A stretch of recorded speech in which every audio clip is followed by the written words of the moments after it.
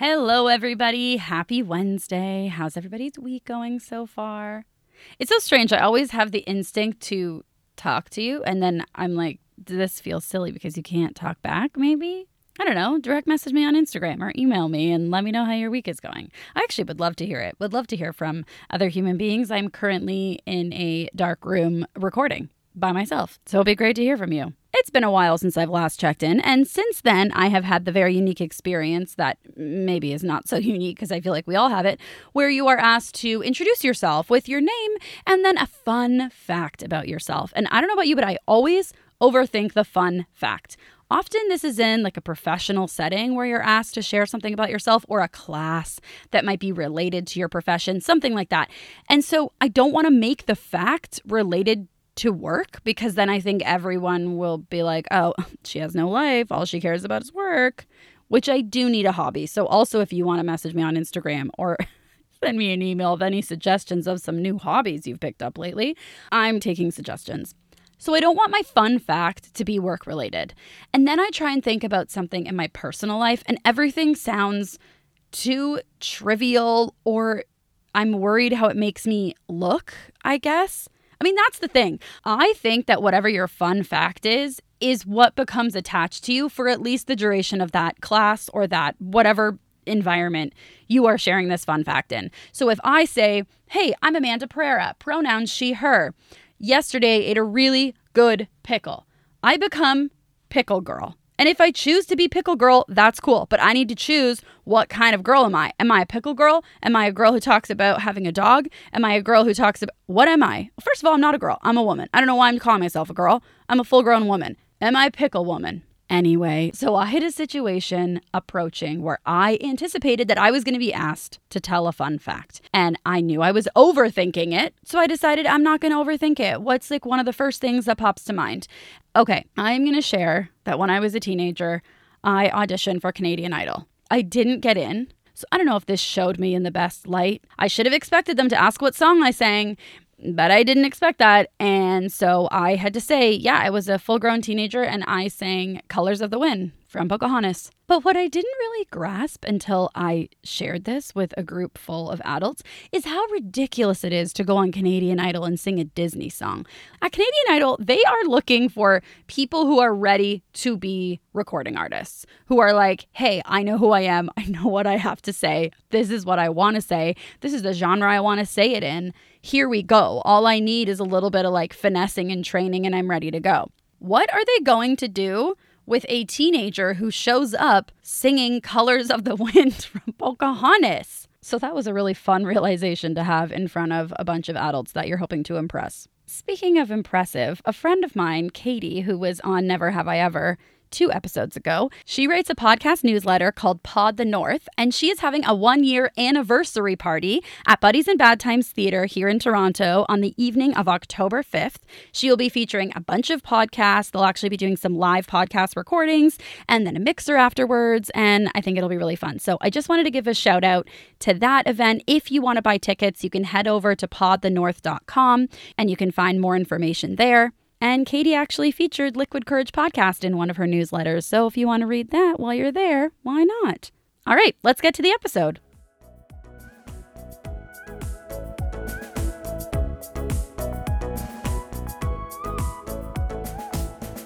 Welcome to Liquid Courage, the podcast where I, Amanda Pereira, sit down with a fellow artist that I admire and ask them the questions I've never had the guts to ask them before. Sounds scary? Yeah, it really is. So I use a little liquid courage in the form of my guest's favorite drink. We cheers, chat, and connect as I attempt to soak up all the wisdom they have to offer. Today I sit down with Tamara Almeida and we drink some margaritas together. Tamara is a bilingual actor and producer currently based in Toronto. You can catch Tamara's acting in series like Jane and the reboot of Ghost Rider, both on Apple TV+, and in films like Lifetime's Secret at the Inn, Hallmark's Entertaining Christmas, and most recently, starring in Lifetime's What We Do for Love alongside co-star Jake Epstein. You can also hear Tamara's voice acting in numerous acclaimed animated series, including PBS's Let's Go Luna and the upcoming reboot of Total Drama Island, coming out on HBO Max. In addition to acting, Tamara works behind the camera as a producer, writer, and editor. So Tamara is an actor, a producer, and someone I admire immensely. Hi, Tamara, officially. Hello, Amanda, officially. Hello, officially. We're drinking margaritas today. Okay, I was saying, mine looks like water, yours looks legit. I promise it's a margarita, everybody. Do we cheers? I can't, I won't lie. Let's do a cheers. Sure. Now it's a thing. Let's do a slow. It's like a slow. It's like when you try and do a boomerang and it's not fun. It's not, and everyone's like, okay, do it again. Oh, and let's do it again. Oh, and mine is like condensationing all over my body. Oh my God, this is so good. They are. You know, I got excited. I almost like minced up some mint and put it in. And then I was like, that's not a margarita at all. No, but I mean, it could work. A jalapeno, though. Maybe like a mojito kind of. Yeah. Mine is like dripping onto my naked legs. It's like very cold, which is great because I get nervous in these and then I get warm and I get sweaty. So this will like cool me down. It's like great. Hot and cold. I'm gonna be going on a roller coaster. We were just talking about recording self-tapes before we hit this record. You were saying you're a procrastinator. Well, trying to say you're a procrastinator. We were messing up the word a bunch. But pro-masturbator. But I was trying to decide, do I ask you about being a pro-masturbator or ask you about being a procrastinator? No, we're going to go procrastinator down that path first. First, we're going to go down that path. Now, since COVID, like all the auditions or most of the auditions, they're self-tapes versus in-person. Do you prefer the self-tape or do you prefer the in-person? What do you feel in these days? I loved that at the beginning of the pandemic it was self-tapes because I feel like I got to learn a lot in self-taping. I was like, okay. And there was a bit of an influx at that time so it was really quiet and then it got a bit busier. And when it got busier, I felt like I learned a lot about even just auditioning because there were so many tapes, like in watching it and editing them and having to move a little bit more efficiently. I found. So I say I used to really like self-tapes, and now I think I would prefer to go back in the room because you'd have some real life feedback. Like, like if it works or if it lands or if it doesn't land or just human interaction. I think this has nothing to do with self-taping. I think I just miss like the human. You just miss meeting people. You're like, I don't care if it's an audition, a restaurant, like just bring me in person.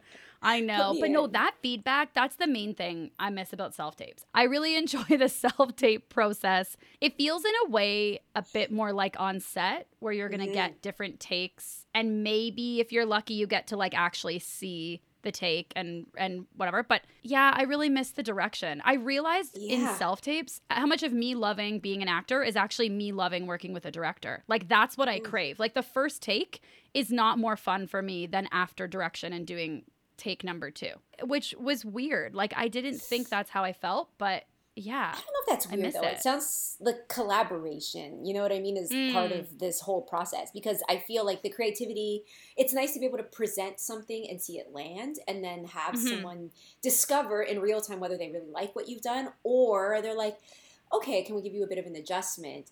That is something that I feel like we need to, because it's like self-validation is amazing, and I know we need to be better at it.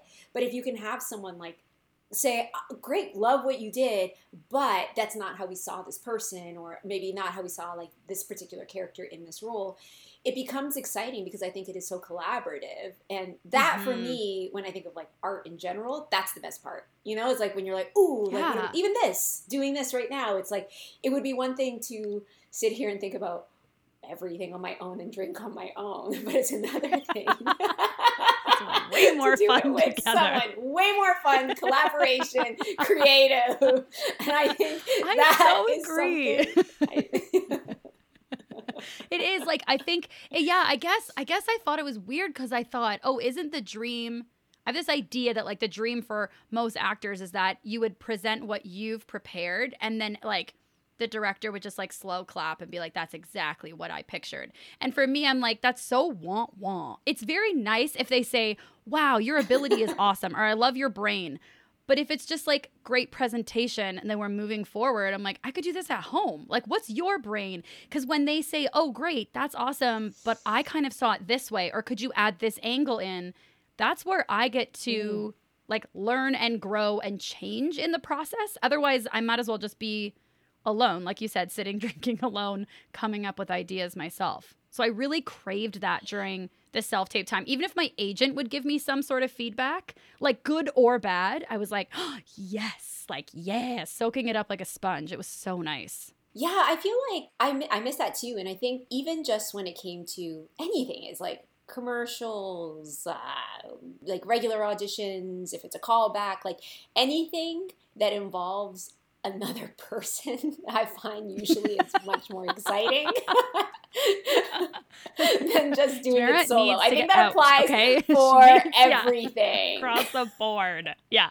But I think I'm Oh, introverted, but I feel concerned. As I hear myself, I'm like, or I feel maybe. I feel concerned. like a bit concerned about my identity because I was so certain that I'm an introverted folk who just like needs to sit alone and like really ponder and process things. But I'm like, also give me connection, give me that connection, please. Well, yeah, I think like, and again, I don't know you well at all. And it's just from the moments that I have interacted with you or like the research that I've done in a professional way that I feel like in a non creepy way.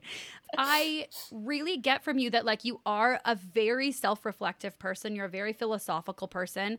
You've expressed how like meditating is so important to you and thinking about life and those bigger questions. And I think people who naturally are inclined to go to those places, I think having people helps actually like ground and bring those people into the present. Mm-hmm. So it makes sense to me that you would see yourself as an introvert and then also be like, oh God, I think I need people, or I might just be pondering for maybe too long. I love that though because it's true. I can feel like I can get very esoteric on my own. Like I can Mm-hmm. like really snowball with myself. Like Yeah, I'm yeah, just yeah. like, Yeah. wow. And then I actually had my therapist say something the other day Wow. that was like really great. Yeah. I was like, I'm really dark and like, why does my mind go there? And like, I go to these places and he's like, because being present is excruciating. And I was like, oh, Oh. it's so true. And he's like, you're just very present. That's why things really affect you. And I was like, whoa. And I was like, so what are you telling me? Should I dissociate more? And it's like, you kind of have to. And so it's interesting because being around other people in some ways serves Mm, as a bit of a distraction, but in the best way, because then I'm able mm, to like bounce things off of someone else. And if all I have is a present moment, I usually just really enjoy mm. like the person I'm talking to or like Yeah. whoever I'm with. But what makes it not great is, when you email me or text me, I'm so hard to get in contact with because I'm so like present with people or whatever I'm doing. I like turned off all my notifications. I don't get notifications for email, text. I live here or here, and that's like very, how do I function in the real world? I don't know. Yeah, but I think the people who are like air quotes functioning in the real world on the way you're talking about, I think they could really use what you're talking about like I either live here in my head or here in the present moment. And like I think that's kind of wonderful. I don't know. Like I enjoy your like annual Taurus reflections online. Like I love that vibe. I'm into it. So I don't think you should stop. I'm into it. I just think, yeah, like, right, make sure, like, you can't Taurus reflect 24/7 by yourself. So you just have to make sure that you're seeing some people. But when I'm seeing you Taurus reflect, it's in pictures with, like, Hannah Spear and stuff. So I'm like, hey, you're seeing people. You're fine. You know what I mean? You're not alone in all the photos. It is true. It's funny. It's like last year I felt very social, which was very cool. And then I went through a really, if I'm honest, like a bit of a dark period, which was very like introspective and just like, okay, we're gonna self-reflect within, maybe with some therapists. I don't know. Let's see how this goes. Yeah. But in the end, I always kind of arrive at the same thing, which is just like in this moment, everything is okay, usually. Even when it's like pretty chaotic. I am thankful that I think the way that I think because it's like, I think it's built from trauma. I got that from my childhood, I guess. Thank you, childhood. Thank you. I was gonna say I got it from Thank my you so mama, much. but it's like right. We'll just go generally, just childhood. generally Yeah, childhood, a vague but, childhood blanket. Yeah, great. Who knew tequila worked that fast? But it's like, but I do enjoy that, like thinking in that way because usually I don't feel like victimized by things. I think of it as a jumping off point, even if it's dark or whatever, as like, how can I improve or how can I shift or what's the learning that I can take from it or how can I connect better in the future or what did I do in that situation that like really I don't find honorable. That's like a big thing I always stick with. I'm like, do I find that way that I acted honorable? And if it wasn't, can I change? And I'm still human. So sometimes I do things that I'm like, girl, no. What's going on? Yeah, stop. No, that wasn't it. Yeah, that's not it. That's not it. That's not it. But that's why I like having other people, because then they'll be like, if I notice like Hannah or another friend of mine who's just like, I don't feel comfortable with this right now, then I'm like, okay, let me take that as a cue, like to reflect more and work on myself. Then step away. So I'm thankful for the brain, and also sometimes I'm like, I don't know what's going on up here, you know? I know. I know. It's all like balance and stuff too. I mean, it's funny because I had a friend who we were both going through some rough times, and we're very close, and we know that we deal with stress very differently, like almost opposite. For her, distraction and avoidance is something to like that she really needs in order to get through those moments. And for me, it's the opposite. Like, if I'm stressed, don't take me out to drink. Like, come talk to me about the stress for an hour. And I literally, we were talking like, if someone close to us passes in our lives, what do you want from the other one? And I was like, don't try and make me feel better. Don't pull me out of it. Don't even talk to me. Make me food and be beside me, but don't try and like cheer me up. I don't want to be cheered up. I just want to know that it's okay to be in the dark for a bit, and that you aren't like, oh my God, should we turn a light on? I need to turn a light on. Are you comfortable in the dark? I'm kind of uncomfortable. It's really dark. Is it really dark for you? I just need you to like sit in the dark with me and not ask where the light switch is. The light will turn on eventually. But if you turn it on, I'm in the darkness by myself. You know what I mean? I think we're probably very aligned. I do. It registers when you're saying it. It's like, because I think the way like what I hear as well is like being like, I feel like I hear of like being held energetically means a lot. You know what I mean? Yeah. That it's like having someone who can just, and to be seen. So a couple things that I love is a therapist has said to me last year, where it's like, you don't want to be understood, you want to be related to. Because I had a concussion last year, and it was so hard. He was like, what you want is just to feel like someone relates to you, because everyone's understanding you, but you feel observed. And I was like, it's true. And we need, it sounds like, sometimes someone to just kind of sit with us, kind of just relate. Like, maybe I can't understand what you're going through, but like, I know what it feels like to be in a lot of pain, and I'm here for you. Like, take your time. And then all of a sudden you're able to move through it, because you're not trying to prematurely turn the light switch on when you're not ready for that. Yeah, you know? Exactly. I will move through it. But if you're like, oh, it's scary down there, come out, I will stubbornly stay there to be like, no, we have to. Because if not, this just sits in me for much longer, and I want to feel this way the least amount of time as possible. But this is the only way for me to do that, is like move through it, not run away. And that's in no way to like devalue how this friend moves through, because it works, I'm sure, vice versa for her. That if I was like, stay in this darkness, it's like, I'm sure I'm like traumatizing her. Like, it's not what she needs. So, but I think it's really helpful to learn how what your loved ones need in those moments, because it's a whole love language thing. It's like, love somebody how they express love, not how you want love. You know what I mean? So anyway, all I'm saying is, I'll sit in the dark anytime you want, and we're not turning on the light. But we probably need people to eventually turn on the light, maybe. You sound like a Taurus. When's your birthday? Oh my God, can I tell you, Tamara, I feel like I'm a Taurus. I tell people I have Taurus energy. Yeah. I do. So when's your birthday? Okay, my birthday's April 19th. I was born 3 weeks early, so I was supposed to be a Taurus, and I'm on the cusp. I'm the last day of Aries. You are. And I swear to God, every time on Instagram where they're like, oh, traveling with a blank is like, I'm never relating to the Aries. I always relate to the Taurus.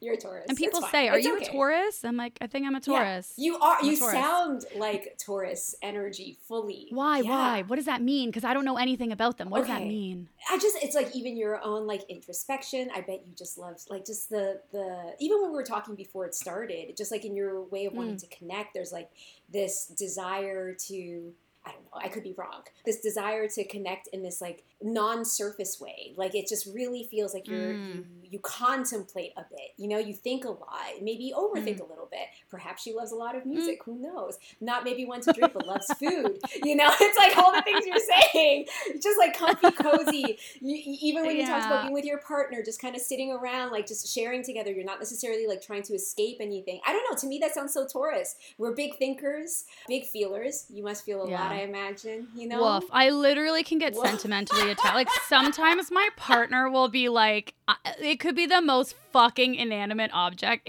It's it's like an issue. Like if it's something stupid, this like little container of cream. If someone talks to me about this little container of cream for like 20 seconds and gives it any sort of like human or animal characteristics, I will become sentimentally attached and I won't be able to throw it out. Like I'll cry. It's ridiculous. Taurus. The attachment. And sometimes I can feel Taurus. I'll be saying to my partner, I'll be like, oh no, I'm getting attached. He's like, stop. It's a pad of paper. It's a marker. It's fine. I'm like, have you seen Toy Story? Toy Story fucked me up. Like, oh, those fucking toys being real. I swear, I was like, everything's real. Everything is real. And I have to be considerate. Taurus energy. Yeah. Oh, I love it. Well, fellow Taurus. Okay, so getting into, because my brain is jumping everywhere now, but I'm like, well, Taurus, big feeler, big thinker, introspective. I'm like, no wonder you love jumping into the lives of different people and telling stories. Like, no fucking wonder you love doing that. But you've spoken about how your start in acting, so you first had like a corporate job, and that when you were growing up, like money was tight. And so choosing acting as a career you used the word felt very irresponsible. And I like felt it in my gut. I'm like, it took me very long to decide to do this, because I felt irresponsible. And then fast forward to being an adult and having a corporate job and deciding that you were going to quit. Like you were going to quit your job and go pursue acting. And I just thought, oh my God, like what was that like, making that choice to take that leap of faith into like the unknown and unstable, irresponsibles with major air quotes. Yeah. I mean, I love reflecting on that now that I feel kind of worked out, thank goodness. But it was like in the way where I'm not homeless, because I was like, is this a bad choice? I don't know. I'm a bit impulsive sometimes, but like I try to be logically impulsive. I think if I could go back in time, would I do it again? Yeah. I mean, tricky, because I think, okay, when I quit to become an actor, I don't think I was going to end up seeing acting how I see it now. So I think that this is not the career that I thought I would be pursuing. I actually thought I was going for something completely different.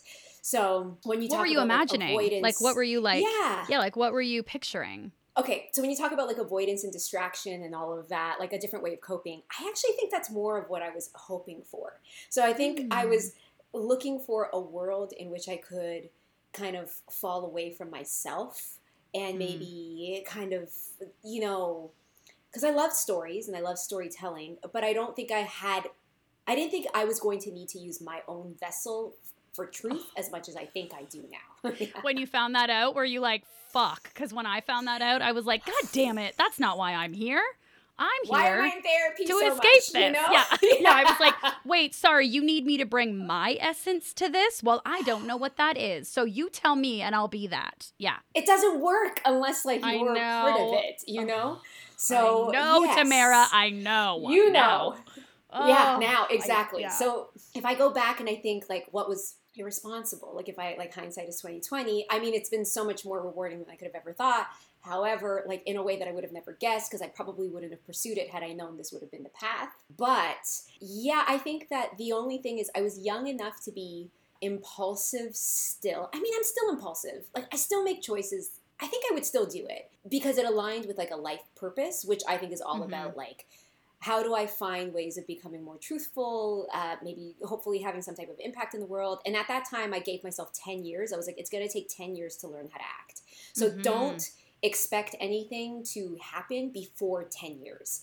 So I think it was only because I had a corporate job and I was able to put money aside. Like I was able to be impulsive in that way because I had some money that for me at that time, responsibility just meant dollars in the bank, like to be honest. And that was it because of how I grew up.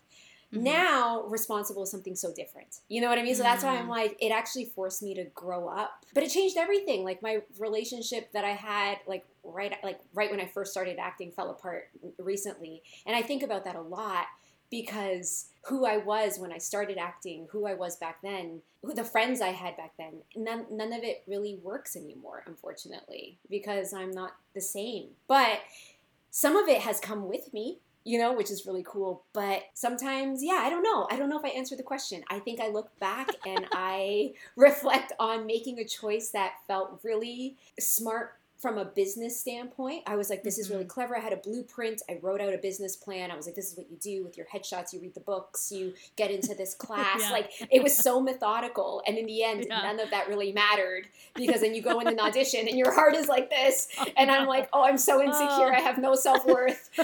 So I can't act.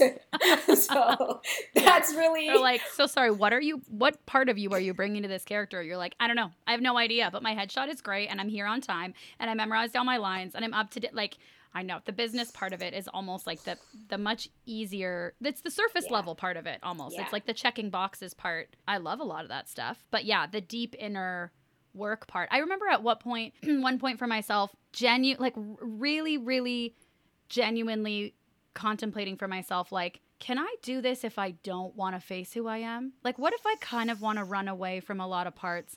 Can I still act? Because when I do act, there's like nothing, there's no other joy like it. But I don't know if I really want to face all the parts of myself. Oof. And are those mutually exclusive? Because I don't know if what I can choose, what I'm able to choose. Like, it's really hard to do it without confronting yourself and knowing who you are and all those things. And it doesn't even have to be in terms of bringing yourself to the character. It can even just be like situations that you're going to come up against, or like choices you're going to be asked to make, or compromises you're going to have to be asked to make. All those things. I find it really hard to do it if I'm not on solid ground with myself. The moments where I'm like off kilter or my compass feels kind of broken, or however you want to say it, those are the moments where I'm like, I can't make these decisions. I don't know, or I overcompromise, or I feel like I get lost, because it's just so intertwined with who you are and it comes up against so much of your values. It's really hard to do without like questioning yourself. You know? I agree. Yeah, I do know. And I think it's like, that's so interesting. Like, what I come up against nowadays too is every time I find myself in a new situation that makes me contemplate my own integrity. Because I'm like, a friend said this actually in a voice note today and I loved it, where he was talking about sometimes, this harder path that we uncover. Like, with a bit of maybe more context. So I was saying I've had a bit of a rougher stretch the last few months, and like life is great, but like on a personal level, like when you're looking at self-reflection, looking at how you deal with things. So I felt like I was pushed off a cliff, right? Like that's like, I liken it to being pushed off a cliff, but I wasn't expecting there to be this net there to catch me. I just wasn't expecting that through friendship and through community to be caught in that way. That said, now I have to live a life where my values align with what it is that I've been kind of putting out to the universe that I would like, or whatever you want to call it. But the way in which I see like the trajectory of my life, I now have to shift certain things, and I have to do that. No one else can do it for me. But I have to shift those things so that I can live in line with what my new values are. And integrity sometimes, when I know there's an easier path, there is an easier, well-worn path, the one that I've taken for so long, that I would prefer to stay on sometimes because it means I have a bit more fun. However, similar to like when I left Apple a million years ago and when I was feeling cushy and living that life, it didn't align with my values anymore because I had this spark of like, well, what I really want is this. So I feel like the discomfort sometimes comes in, and that's like what I've been experiencing recently, is a bit like a growth spurt. It's like I'm so uncomfortable. I'm so like unsure of myself, and yet I keep feeling rewarded in many ways that I'm more in line with where I want to be rather than if I would have stayed on an existing path, because that one was actually starting to hinder my growth. And so that's, it's complicated because there we go, being very Taurus-y right now. It's like, I think about this stuff. I know, I'm like, what's the path? Blue pill, red pill? No, you know? I'm like, do we need a third person who's not a Taurus to pull us out? Because I'm like, yeah. Like, I'm literally like, do we need a life raft? Because I'm in. I don't care. I'm good. I can start a cult with other Tauruses. I'm like, so... What do you think? But we won't affect, like, no one would worry. We wouldn't be one of those cults where, like, people needed to intervene because we would never, like, leave the cult. We would just be so introspective. Yeah, we would just be talking all day about our feelings. Healthy that, like, cult. We That's wouldn't all be it affecting is. anyone. Yeah. Healthy cult. Yeah. If there's such a thing, we'll be a little healthy cult. Isn't that the yoga community? Oh my God. There's actually this other podcast called Sounds Like a Cult, and it's so great. And they take different things from like culture and just they basically chat about, is this a cult? So they're like, is Peloton a cult? Is Real Housewives a cult? Is like, maybe they've done yoga and Pilates. Is it a cult? And they discuss it. It's so interesting. Because I'm like, again, just, healthy debate and introspection. I'm like, bring it right on. Well, okay. So how I feel like I should give context how you and I met so many years ago. So I met you. You basically trained me on my first day. I met you while we were both working in casting. You were a seasoned pro, and it was my first day, and I was very nervous. And working as a reader, I was terrified. And I still remember on the first day, we like went for lunch out at a little park, and you were like telling me, oh, you were so generous and kind. And that's how we met. Actually, and then you got me a job afterwards as a production assistant, which was my first production assistant job ever. So you've been so lovely to me. And in casting, thanks. One thing that like casting, and actually that job like made me realize, oh, I actually really like casting, and then continued. I still now on and off work in casting sometimes. So like and that was, I don't know, 2014 or something wild, like so many years ago. So I know, so long ago. So, but I felt like in working in casting, specifically as a reader, I think even more so than working in commercial casting, like I just learned, well, maybe they were both in different ways, learned so much about myself as an actor, and also just like the auditioning process. Like it really opened my eyes getting to see, and I guess I should say for viewers and listeners like who don't know, working as a reader in an audition, you'll often have a reader, and it is often, I think it's always an actor, and they're just reading the lines in the scene of the other character. So if you're auditioning for Harry in When Harry Met Sally, then you'll have a actor who's playing Sally and right beside the camera, so that you have a human being to play the scene with. And so when you're a reader, you essentially get to do that scene like over and over and over again with all these different actors throughout the day. It is such an incredibly valuable experience. So for you, like how did working in casting change how you approached auditioning? And like maybe just acting in general, but specifically like auditioning for you? Yeah, I think that's a great question, because I think that that's similar to editing. Like once I started editing, those two things really impacted how I saw everything. But with reading or watching the casting process, one thing, the way that I put it, and this might sound weird, is you can really tell when someone walks in, and I'm sure you see this too, when someone's attention is on themselves versus on the reader. It's like night and day when you can see someone is focused on themselves or when they're focused out there. And to me, that became the goal of like, how can I make it? So when we talk about like all this other stuff we've been kind of discussing, like how can I kind of eliminate any of the barriers between me and the outside, right? Me and the other. Because if I'm focused internally, then I'm not seeing what's happening externally. And so reading, it's a couple things. You really notice sometimes someone comes in and just knocks it out the park because they just are the person. Like they just are the essence of the thing that you're looking for. But more often than not, what I found is sometimes you have that one actor, and I'm sure you've seen this, who comes in and always knocks it out the park. So then I started getting curious about that, where I was like, why is that person always so good? And the thing that I always arrived at is that because generally they seem confident, but confidence to me, like the translation of that was they're just able to focus on the reader more than on themselves. And they do the job and then they leave. So that was something that really impacted me, because even with commercials, I love commercials. I wish I could always do commercials. I think they're the most fun. I love them. But what I loved about auditioning for commercials, because I wasn't necessarily trying to book the jobs, is I would go in and just be like, this is all I've got. You know, you've given me maybe a script, or you want me to just do this thing. It's about the product. It's not about me. And I started to learn to cater to the product, because externally I put all my attention into whatever the product was. And maybe that's like the business part of me from like my past life that like enjoys like that part of the work as well. Because when you realize it's not about you, it actually takes a lot of the pressure off. And if I segue into editing, the same thing happened when I was editing, just like for a few months. A friend got me editing on this like porn podcast that is not porn, but it was just porn stars talking on this podcast. What? But I was editing the teasers. It was great.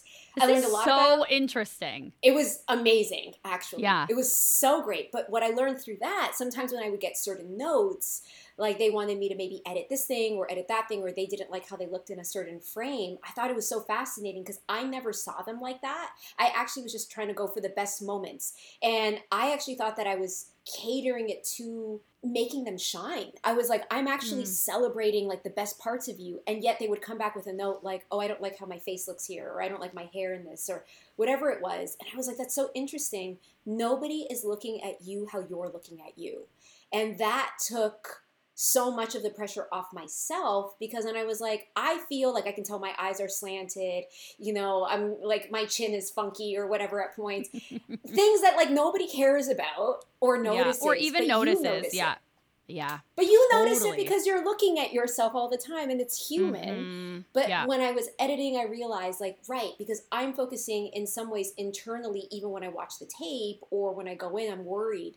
Like, let's call it vanity or whatever it is. Like, maybe I feel like I don't sound intelligent enough, or I'm too short, I'm too this, I'm too that. It's, nobody cares. That's what I learned through both of those processes. They just want you to come in, be confident, and be the thing, you know, as best as you can be. Yeah. What did you learn? Well, honestly, even just going off of that, I think too, and learning is like learning in this is that the things that they are going to notice are likely going to be the things that they would notice in themselves if they were auditioning. Like if I'm self-conscious about my nose, I'm going to notice your nose and be like, oh, her nose is perfect. Oh, look, her nose is like this.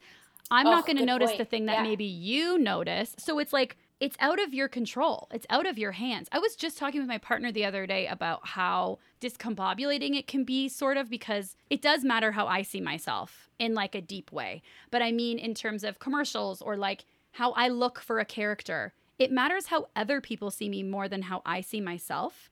On a value system, it matters how I see myself.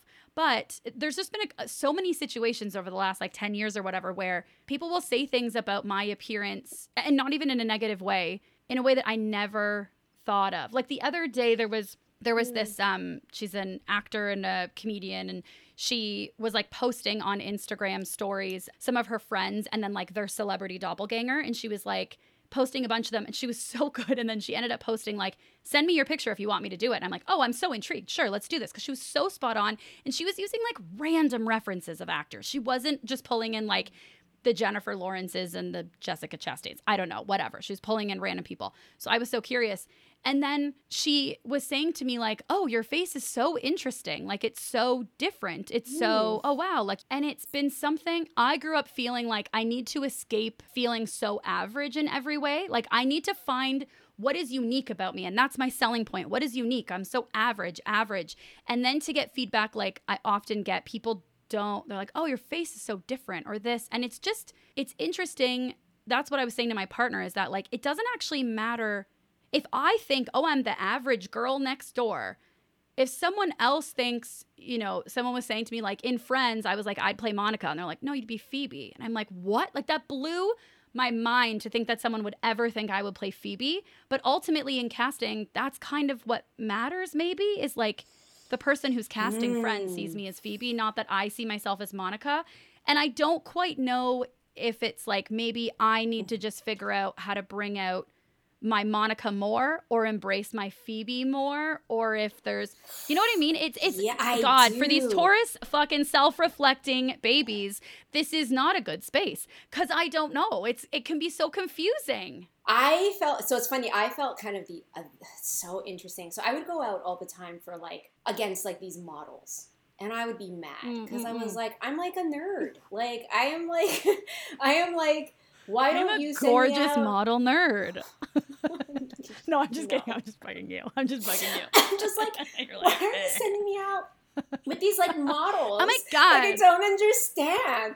No, but like truly, it was like it was so complicated because I go out and they're all like 6 feet tall. I'm like 5'1", you know, and I'm like, this feels rude. Like you guys are. Am I here as their daughter? Like, what am I supposed to be? Am I here? And also like, I have like yeah, I have a bit of a body. And I was just like, I don't know about this. But I remember that, but also the whole thing for me when it comes to culture of like how someone sees you as like, and I'm sure you were saying as being Portuguese, it's like Portuguesa.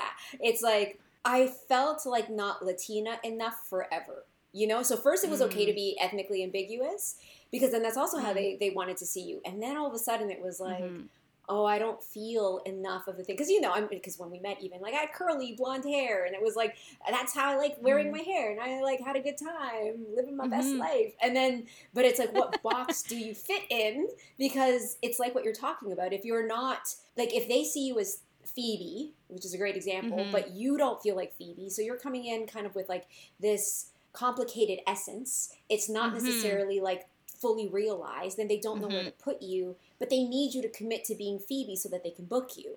It's actually so confusing, I think, when it comes to identity, because I've always been Latina. I never thought about it. It's actually not even a thing I've ever considered until being in this industry. I was like, what does that mean? Oh, I don't feel like enough. Like, I'm confused by that.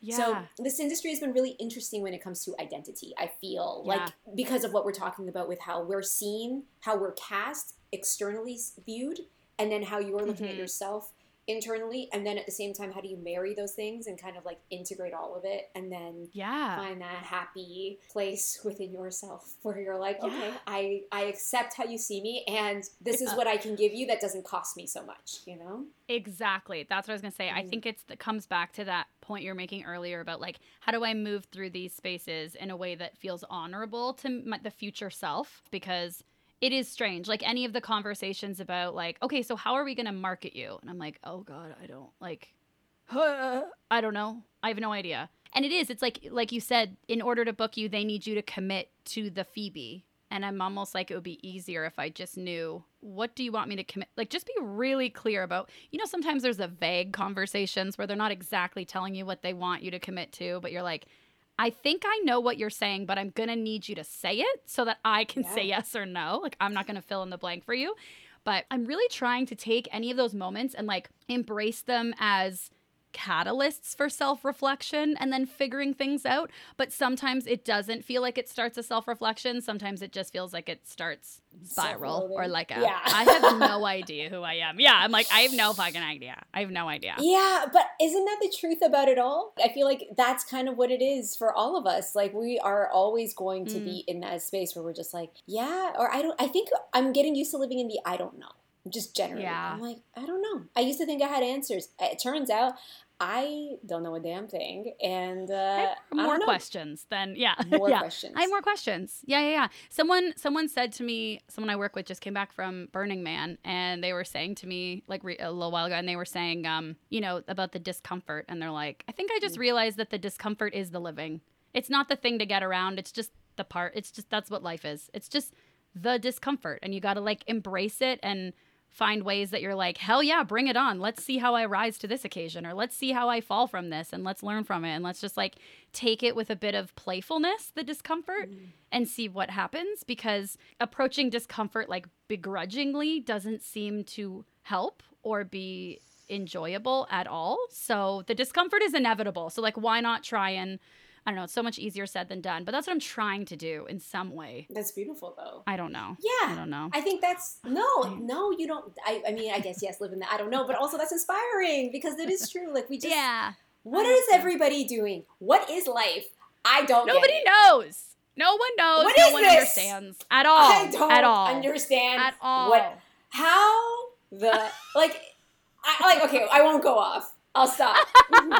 Okay, well, something I was thinking about with like, something I wanted to ask you about, and this totally, it sparked when you were talking about like identity crisis or like committing to something, or honestly me, like don't understand, is I want to talk to you about like Hallmark type rom-coms, okay? I love it. I'm saying Hallmark, it doesn't have to be specifically Hallmark movies, but that kind of like Hallmark type rom-com genre. Like, it's such a specific genre. I can't even talk. And you have been in a number of these movies during your career. 4 I can think of off the top of my head that I would categorize. You would know better. But I'm wondering, like, Tamara, what is the key to cracking the algorithm that is acting in a rom-com, like Hallmark kind of movie? Because it's very specific. If you're upset, you can't be too upset. You can't be too surface cheesy. Like, you got to be right in the middle. And they're incredible movies. Like, they bring such comfort and joy. And there is a specific algorithm to result in that joy. So how the hell, what is that algorithm? Girl, how do you do that? I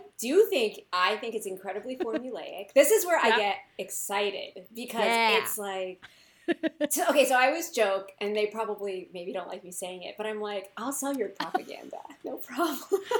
Wait, who do you say that to? Who doesn't like it? Is this a director? I don't know if they want to hear that. Maybe. I don't think I know. I'm just joking. I do say it as a joke because it is kind of a joke. Yeah. I know what you want. It's really specific.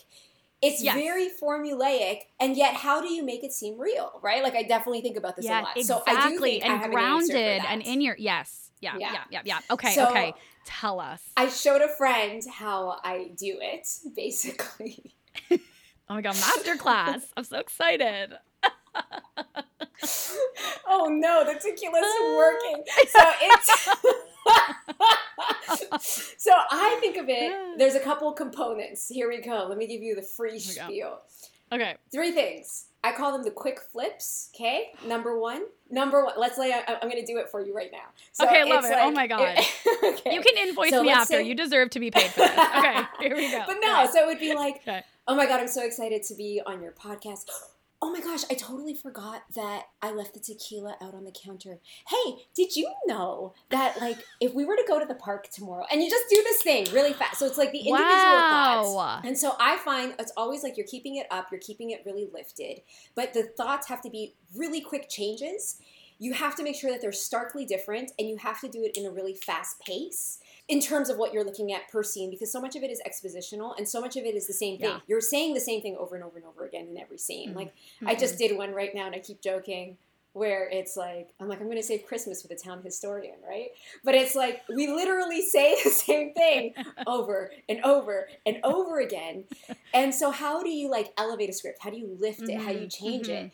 I think it's like, okay, how can I make it personal? I follow the formula from Save the Cat because it's this book about screenwriting. And so what I do is I try to match all of my choices, because I call those movies boot camp. You shoot them in 12 days usually. Wild. So how do I map the whole thing out in my preparation to know, okay, so page 68 is, where, like, the bad guys are closing in. So what does that mean in terms of, like, my relationship with this person? And I always play the type A person, like, hi, that's me. But it's like, no acting required. But it's like, I know, in What We Do for Love, the trailer I was watching, and I was just like, oh yeah, that's me too. Like, she for sure has an Excel spreadsheet in her pocket, like 100%.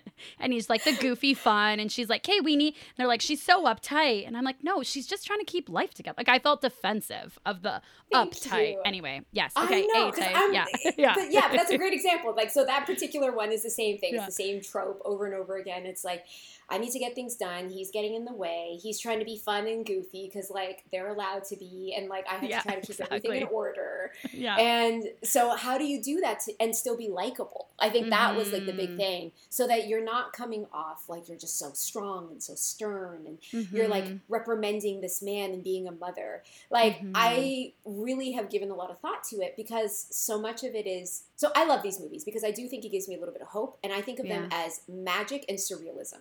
So if I'm here selling you something a little bit surrealist and you want to kind of distract for a little bit, I'm here to give you a little dash of bliss in your life. But for me, I'd like to make sure that it still feels grounded and it still feels honest and it still feels like I'm giving you a part of me. So, like, with what we do for love, like, how can I look at Jake in this instance and, like, be like, oh, okay, how can I give you all of me and, infuse it with so much love in a kind of fantastical way, that, like, a person like myself, me, Tamara, would do, but probably would never do in my life because it's too scary to do that. So I love these movies because it gives me, like, the world, the playground to kind of just, like, wildly, like, unabashedly just love. And I enjoy that so much in a formulaic way. So I think, the three things I'd say first thing is your quick flips. Then I would say like you can map out the formula, like the actual screenwriting formula, because they want you to hit very specific things.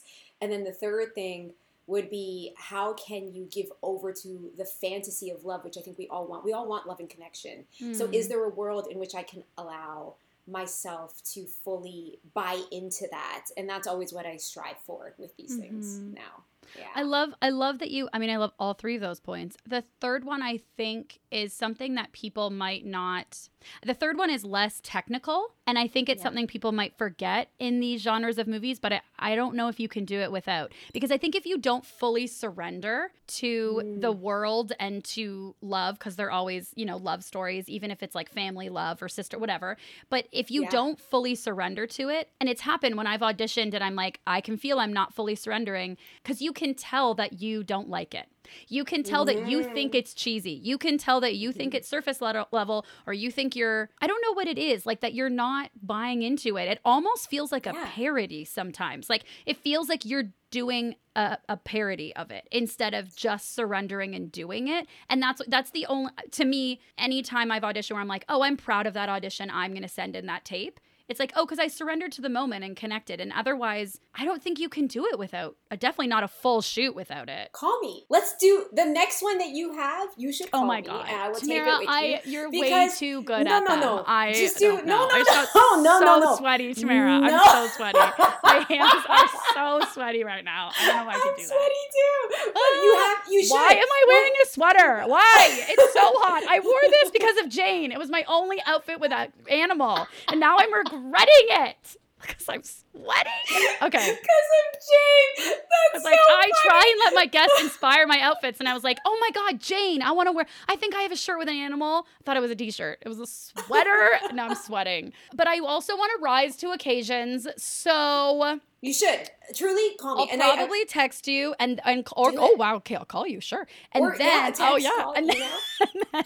and then I will back out, and then I'll call you again. That's cool. We'll Taurus. Hashtag Taurus. It's fine. God, is that? Okay, love. Okay, great. Wow. Also, that is very generous and the opposite of gatekeeping of you to give those 3 tips. And I really appreciate that. I think it's really generous of you and wonderful. Thanks. Also, I'm not even surprised, but fucking professional being able to just bam, give those, my first one is the surprise moments and just doing them. Anyone who's listening, just go watch that moment of the podcast, because you also committed to each one of those moments. I think my face was like, I should pull up my face and show you. I don't think that we should use that as an example. I mean, you won't use it as a self-tape, but people use it as your masterclass. Oh my God, my chair is so sweaty because I got nervous. My butt is connected to the chair because I'm also oh my God. Yeah, what is that? I'm wearing shorts. Why are they so sweaty? It's because my fucking wolf sweater, my Jane sweater. Although I don't regret it. I'm just going to be sweaty and put it in the wash. In the most recent, what we were talking about, your most recent movie, What We Do for Love, you and your co-star Jake Epstein, who you mentioned, share a little on-screen kissy. And I don't know about you, but when I watch scenes that are good kisses, I am no longer in the room. I'm in the kiss with the people. Completely, they did not give me consent, but I'm oh wow. And then when it's not a good kiss, when it's not a good kiss to me, but it's when I am projecting that those two did not want the kiss at all, I feel I want to crawl out of my skin. And so I'm wondering what is the secret to a good on-screen kiss?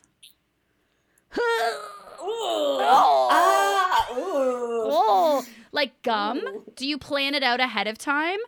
Okay. You know what I mean? We had a COVID test right before, so that's good. You had, nice, right. You need very sexy. Ooh, actually, you know what? I do find that sexy. If people are like, "Hey, do you want to hook up? I just did an STD check. Here it is. Here's the proof with the date," and I'm like, "How fucking considerate!" Nothing turns me on more than being considerate. Okay. You know what? I'm going to tell you, I'm about to start dating, and I hope that they line up with STD tests for me. Just on their online profile with the date and a photo. Or maybe you can and talk to a timestamp, and I'm a timestamp, exactly. Yeah. I think about that. I have been in a monogamous relationship for a very long time, and I think oh, if I went out and like it'd be so fun to meet people and like if I were to go and hook up and whatever, I feel like a loser because that's what I would be afraid of. Yeah. No, I haven't, like, we broke up, me and my ex, like about a year and a half ago. I haven't dated anybody because I can't imagine like getting herpes right now. I'm just joking. Just right now specifically. Like maybe in a year it'd be fine, but like right now. And like some of there's them, nothing wrong with that. I just don't want yeah. to do it now. Like, I don't want to be surprised. I mean, like, look, whatever happens, happens. But like, I don't want to, like, I just don't want it to be like this unexpected surprise, like this gift, like someone didn't tell me, somebody wasn't like, I want to make that choice. If I'm like, you know what? Like, if, and they have so, like, that's a terrible thing to say because it's like, why? It is what it is. Well, I don't know, because it's not anyone's fault, like, whatever's happened. Oh, yeah. Them, but like, and I don't want to say like I don't want to pursue love or passion or whatever just because someone has like something that maybe like well, I don't know. But today I'm not really interested in like signing up for something unexpectedly or without consent.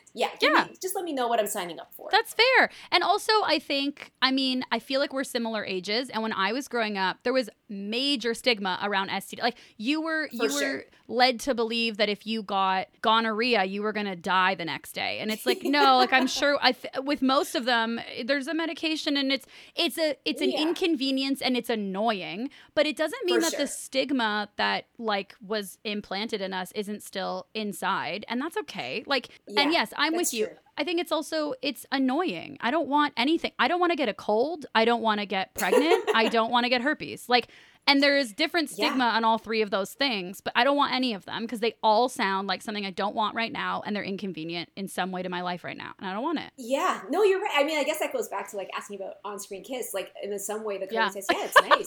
Like I don't want to get sick. How did we get right? Yeah, I was like, wow, I forgot. Yeah, totally. Oh yeah, even getting sick. Yeah, no, but you're right. Like I don't want to get sick. I also think like it's nice to just be friends.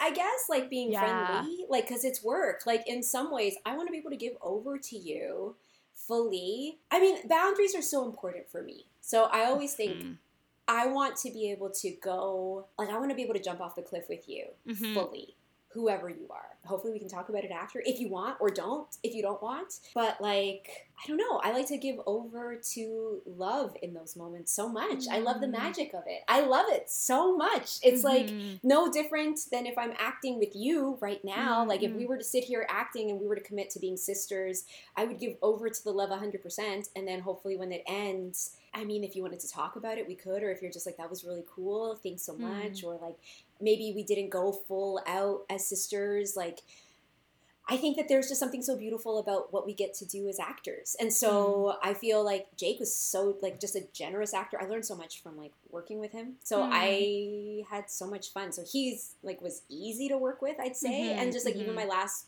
co-star Cody, same thing, like so easy to work with. But these things are very platonic. Like, you know what I mean? Like there's, it's also the Hallmark style. I wonder what it's like working on Euphoria. Or like I watch these like Spanish shows, these Latin American shows that are like, oh, and I'm thinking like you have to, maybe I've only kissed maybe like a handful of people in all the years, maybe. And though, I mean, for acting. Well, you know, I don't need whatever. In my life, I've kissed one person one time, and I refuse to kiss ever again. Was my hand. Okay. No, you're right. That is okay. Totally. I've never been kissed. I'm Drew Barrymore. Okay, so I have kissed a few people for acting related projects. And I've only had one that I was like, wow, that was a positive experience. And not like, wow, they're a good kisser, but just like. Why wasn't it positive? I want to know. So what happened? Yeah, so this one, and it's funny, I didn't even know the other one. Well, I did know some of them weren't great. Like one of them, it was for like a theater piece, and they wanted to like practice ahead of time, but it didn't feel like a technical reason to practice. For me, same with you, like the boundaries is so important. I need to know that I can only go there, which even means like I can only commit to acting, which is the dream and the job in this situation. I can only do my job if I can trust that you're doing your job.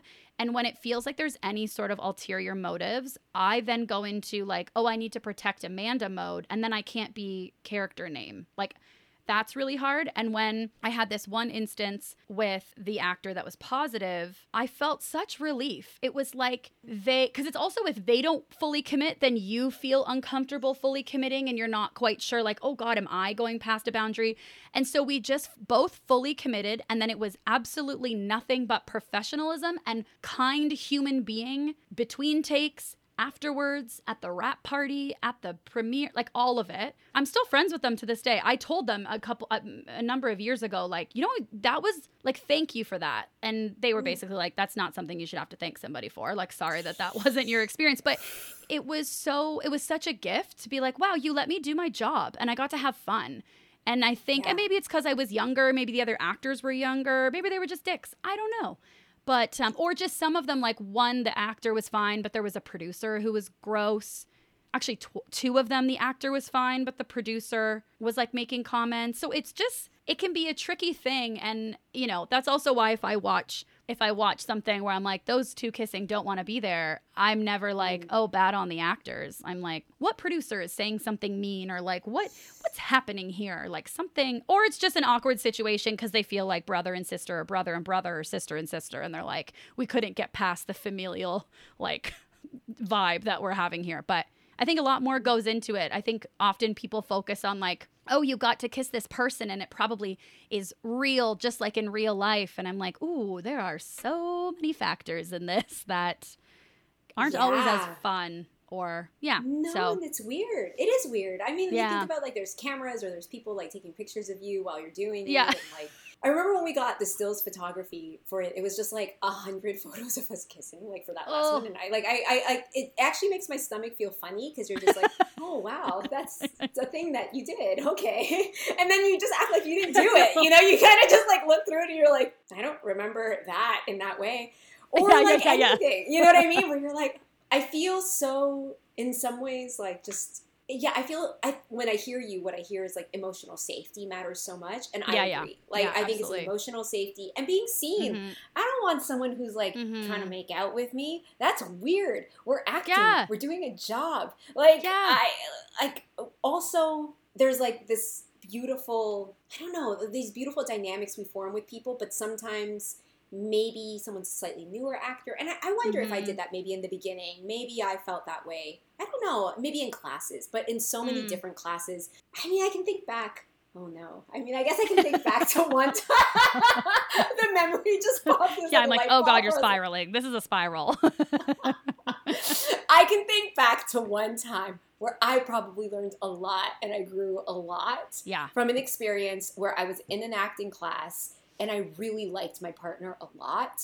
And that was the very first time I learned about those types of boundaries. Mm-hmm. And I think that that's part of it. There's all this unspoken stuff that comes along with acting too. Like, you think it's just about learning your lines and going to work on set. And then, like what we were talking about at the beginning, there's so much that you learn about yourself through this. So what do you do when you have an attraction to someone else? It's like, I call it the occupational hazard. You're dealing with other really smart, beautiful people who are really talented. How can you not fall in love with those people? So how do you have boundaries? How do you have integrity? How do you like work that out within yourself? And I remember in this acting class many, many years ago, that's when I learned you have to be able to feel it, process it, go through it, and also resolve that that's not going to happen. And something that a teacher said many years ago that I love is like, you thank the muse. Like, what a gift that person came along and, like, could activate you in that way. Even when you think about life and dating or love and, like, you have your partner now, it's how often do we get to find that? If you find maybe an acting partner or a life partner or just a friend or anybody that you, I feel like, ignited by, I mean, I like to take that. I feel like that's a gift, and I thank the whatever you want to call it for however that landed in my lap, you know? Yeah, you can feel it. Sometimes it's almost immediate when you meet somebody, and it doesn't even have to be like a romantic spark, but it's like a creative lightning bolt. Like, oh, I want to collaborate with you, and it might be in 10 years, and it might be like tomorrow, but like, ooh, there's something there, like between us in that way, and it's really fun. That is like my favorite part, really, of like being in a cast or being in a waiting room for an audition or whatever. Is when you look back, you're like, oh wow, I met this person that year, like I met this person in this class, and look what it's like blossomed into. It's really lovely. Or at this casting studio, you know? Yeah, like, and then you connect with someone. 2014, you know, and just like at a picnic outside of a casting studio. Oh my God, of course. And now here we are. Also, I'm with you. Like, I remember in university, I was in this acting class and we had to like pick a partner and pick a scene and like, you know, and I picked I'm still friends with him to this day. This poor man, I have apologized to him. He's fine, but just like, I just took it way too seriously. I was taking a theater class, but I wasn't a theater major and I wanted to be. And I was like, this is my opportunity to train. And I took it so seriously. I signed us up for like 3 times a week, 2 hours in a rehearsal. We didn't need this much. And I chose a scene from Closer, which is like so intense. And it was this like scene where we have to like yell at each other and he has to spit in my face and we're fighting. And I'm like, Clive, it was a scene, I think it was with Clive. No, it wasn't with Clive Owen. It was with Jude Law and Natalie Portman. This poor guy that I just met in a class. And the thing that directed me towards him, we were all like going around saying hello, whatever. This was the first day of class that I asked to maybe be a partner. And I just sensed that he could be trusted. I was just like, I sense that I can trust you so that I get to play. And still to this day, he has never proven me wrong that I can't trust him in any of those ways. And it was such a gift, but I realized years later, like I was like, I think I took that too seriously. Like, not that I feel like I crossed a boundary. I just feel like I took up too much of his time. I took it way too seriously. I wanted to rehearse for hours and hours in a week. And he was just so kind. And he was like, sure. Like, okay, you want to run it again? Sure. He was so sweet. Oh, but you have great instincts, it sounds like. And like, it means like, you know, it sounds like you have great instincts and you found like it sounds like you keep talking about these wonderful people that you kind of still are friends with and that you know. So I would continue to trust yourself. That's what I would say. I mean, who cares what I have to say, but that's what I would say. Thanks, Tamara. But it's like, no, I do. It's very nice to hear. Self-validation, you said. It's nice. Yeah, it's true. It is. But then there's also like, sometimes we do take it seriously. I think about Beyonce, okay? This has nothing to do with anything. Oh, let's go there. Let's go from me to Beyonce. Let's just go there for 1 second. Yeah. It's not that far. But I remember seeing her. It's not that far. It's just like a boop, baby, like just baby a little leap. bloop over, baby just leap. Like, yeah, baby but leap. it's like, I remember seeing Beyonce perform with Destiny's Child before she became who Beyonce was. And I've seen Beyonce every single concert of hers since, like, I went to go see her on DeMix, like, here in Toronto. Like, I've seen her since the beginning, original Destiny's Child. And one thing about Beyonce that like always stood out for me is that she always gave it 110%, even when no one was watching. So I think if you want, even Bad Bunny, who I'm a big fan of, Bad Bunny, I went to go see him in like Brampton in like a small stadium. There weren't that many people. He's very famous now in like many communities, but it's like, before he became who he was, I saw a person who gave 110%. So I think, yes, I understand, like, maybe it feels like overkill, like we're rehearsing a lot or we're doing too much. Or maybe you just care a lot, and there's nothing wrong with that. We live in a world where it's like being cool means not caring, and I kind of disagree with that. I know. I just, like, surrendered to not feel cool. Like, I'm just like, whatever. I know. Yeah. So it's great that you did that. It's wonderful that, like, you also had a partner who was, like, cool. And that's still a friend today because they probably see your beautiful heart and how much this matters to you. So that's all I'll say. Oh, my God, Tamara. So nice. Thank you. I mean, I find with acting, too, it's like any moment to get to act, I want to grab it and squeeze it because sometimes it can be few and far between. You can be like auditioning for so long and then, you know, so I appreciate that. I do want to ask you, speaking of, well, my sweater, I want to ask you about Jane a little bit because, oh my God, it's so fucking good. First of all, it's so incredible. It's so good. And like, I can't believe that there weren't actual animals there because the animals look amazing, which I know you were saying people tell you anyway. But I was reading an interview where you were saying that, okay, so I should say, so in Jane, am I saying this right? Ava Louise. It's so funny. I have a picture Ava Louise. of Ava Okay. Louise behind me. You right do. It's my baby. Your little daughter. Oh my God. I love so her. Cute. Ava Louise. And is it Murchison? Ava Louise Murchison? Mason. Yeah, Ava Louise Murchison and then Mason Blomberg.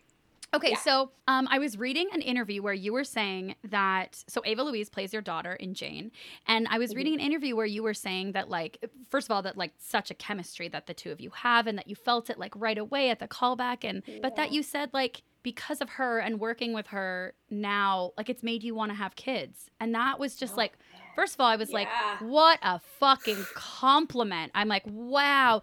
And that just like, I could not get that out of my head. And how did your experience of working with Ava like cause such a shift in you, or just like such a move you so much to like say that you want to have kids because of her? Okay, yeah. I mean, I feel like that's a bit of like a two-parter. There's like probably a bit of a selfish answer and then a little bit of a more altruistic answer. But I think that she definitely, when I realized the impact that, like, I'll start with the selfish bit, where it's like, I realized how much children are so beautiful.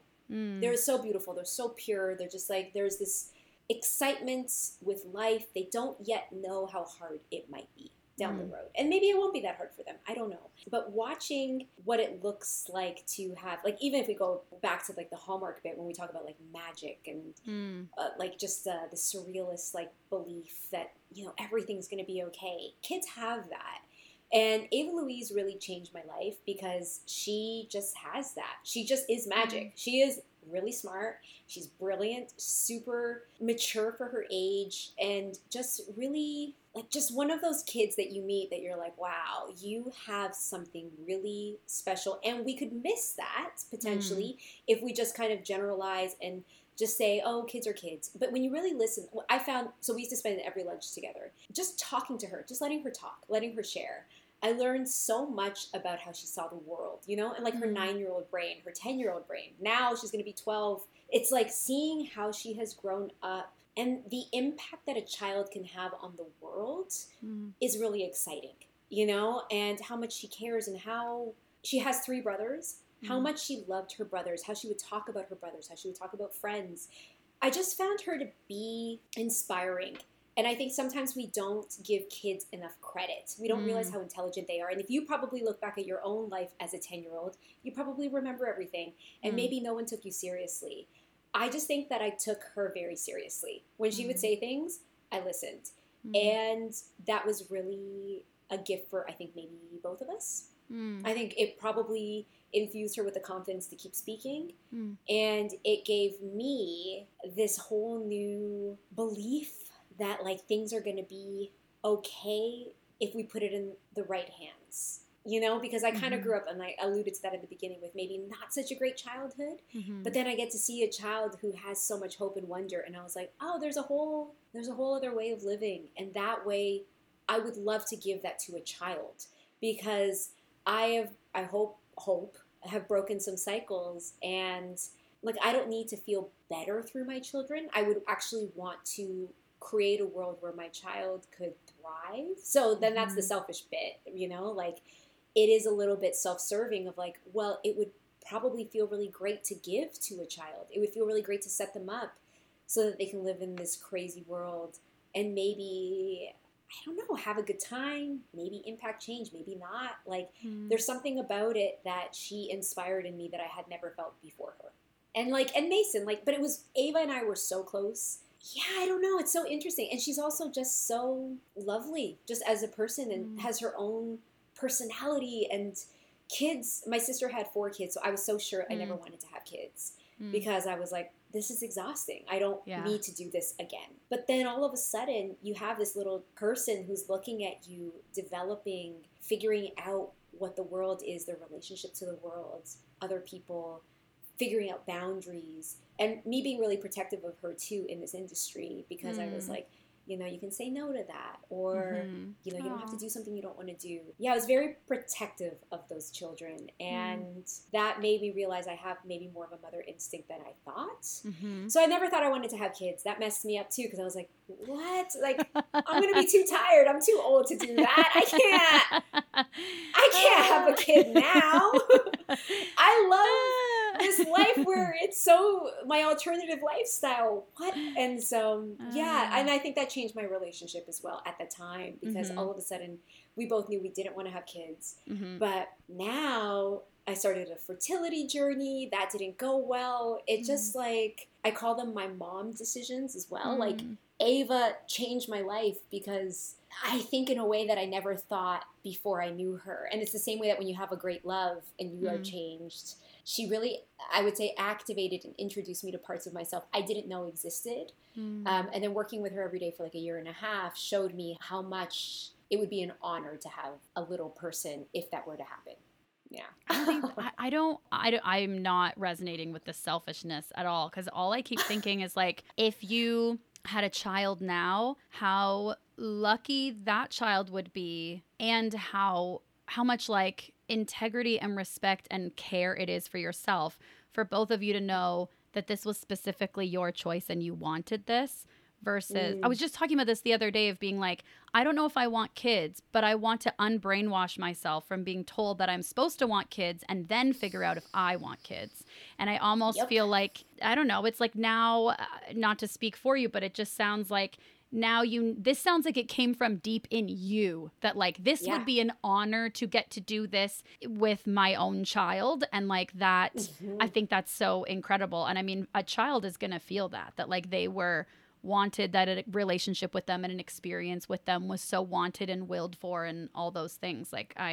And I mean, we all, if we have kids, I feel like most parents, at least to start off with, are trying to parent their kids the way they wish they were parented. And also, I feel like you have too much Taurus self-reflection energy for you to like take out too much on your kids. You know what I mean? Like, I don't know. I'm like the parents who it's like, I'm going to parent them how I wanted to be. And then they end up being like a hardcore dance mom or something. I'm like, nah, you ponder too much to like push your kids into, no.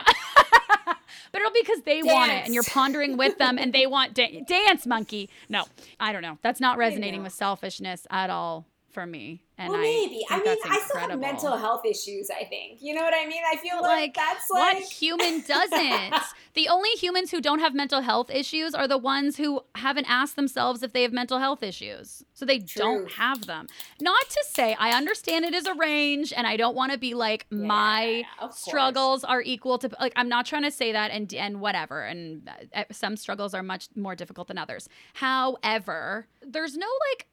I don't know. There's no like end island where if we work on ourselves hard enough, we get to this goal and we're on this island and we're like, look, now if I have a kid, or now if I'm in a relationship, or now if I'm a friend, I won't hurt them and I'll be perfect. That's that's impossible. That doesn't exist. Also, if you're perfect and you have a kid, that sucks for that kid. That kid will never see what you do when you fall down and what you do when you fail and what you do when you feel crappy. They will just see what you do when you're perfect. And that's not fun. How is that kid ever going to learn? So just like figure most of your shit out, but don't figure all of it out. Like that's 75%. We still need them. Yeah, to have like just get to like a buffer. There you go. Get to a 75, but don't go to 100. It's impossible, and also like nobody wants that. It's not helpful or relatable, or yeah. Well, and I need them to have a good personality and be funny. I need to like mess them up a little. They better have a sense of humor. They need like a lowercase T trauma, or what are they going to talk about in their stand-up special? Yeah, I don't want big T trauma for the children. Yeah. What I want is like little T trauma, baby where T. It's like baby T. She was like, I asked her to take me to ice cream. She wouldn't do it. Never gave me ice cream. So traumatic. Yeah. Mom is like actually just like, we're not gonna do that, and I'm like, you're gonna thank me one day. Yeah. And they're like, yeah. And she said, I'm gonna thank. Yeah, I want your kid to have trauma in the way that when she talks about it and calls it trauma, everyone rolls their eyes. That's the kind of trauma you want for your kid. Like, I wanted Converse and she always bought me New Balance. Great. Yeah. I want that trauma. But and that's... Thank you. That's the 25%. You know what I mean? You're going to do that. You're going to withhold ice cream unnecessarily. It's going to happen somewhere. So your kid will be great. They'll just have like baby T trauma. I'm going to make them like wake up and be like, I wanted to sleep in and do this thing. And I'll be like, you're getting up and we're going for a walk at the beach. I don't want to hear it. Yeah. And they're like, this is the worst. I hate doing this on Sunday mornings with you, Mom. And I'm like, and I'm going to share with them and listen to them. Yeah. I'm going to traumatize my kids by bringing them to the beach and spending quality time with them in the morning, giving them some exercise. Then you complain about it. I'll even fund their therapy so they can go complain about me walking on the beach with them. Oh, you better believe I'm funding their therapy. I'll be like, here you go.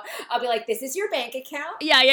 Yeah, this is your bank account. University, optional. Therapy, mandatory. And you don't have to tell me anything you talk about. For me, I don't care if you go to school. But you gotta go to therapy. No, I don't know. That needs to be boundaries are very important. Yeah. This is so funny. Yeah, see, you're a Taurus. It's funny. This is great. I'm also like, me pushing therapy is gonna be my bottom T trauma. I already feel it. Like, that's gonna be mine. You're like, my mom forced me to go to therapy and I never wanted to go. And it's just gonna be so meta because she's gonna be complaining to her therapist about her trauma. That's how I traumatized my ex-boyfriend. I was like, you gotta go to therapy. Gotta go to therapy. Or like, not even just like, you gotta go, period.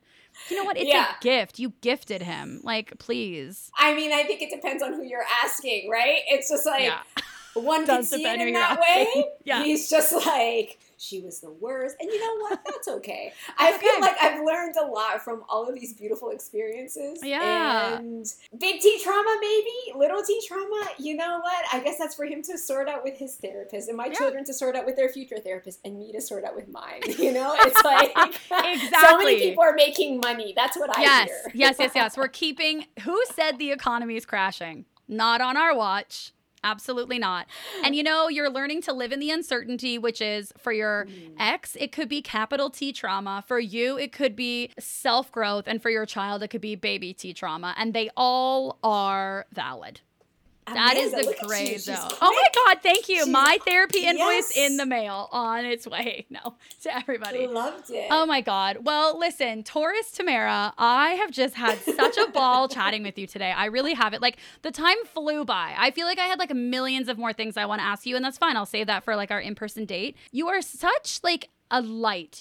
Anytime I have run into you, we were talking about last year, we have a mutual friend last year at the park, or almost 10 years ago at another park. Oh, we like the outdoors. At another park. You've always been so generous. You literally gave me a job out of nowhere, and we didn't even really know each other. And it was it was like such a financial gift. It was so helpful. So thank you for everything that you've done for me over the years that I haven't maybe thanked you for. And thank you for doing this with me today. It was like such a pleasure. Thank you for always being so kind. And it's so nice. It is. Like, even seeing you last year in the park. I mean, I always feel this industry is so funny, right? And then you meet other people who, like, we want to support each other. And I have always felt so supported, and I want to support you. And it feels very reciprocal, which is my favorite thing in the world, is like reciprocal energy. So I definitely feel that here. And I will always, like I said, like, you call me when you have another tape. Like, I think we're a community. And anyway, I just thank you for your kindness and for asking me to come here. This is so fun. I don't drink, really, and I am drunk.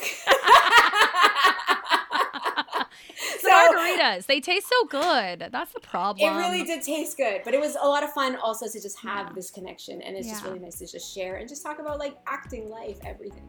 It is. It's really nice. Thank you. No.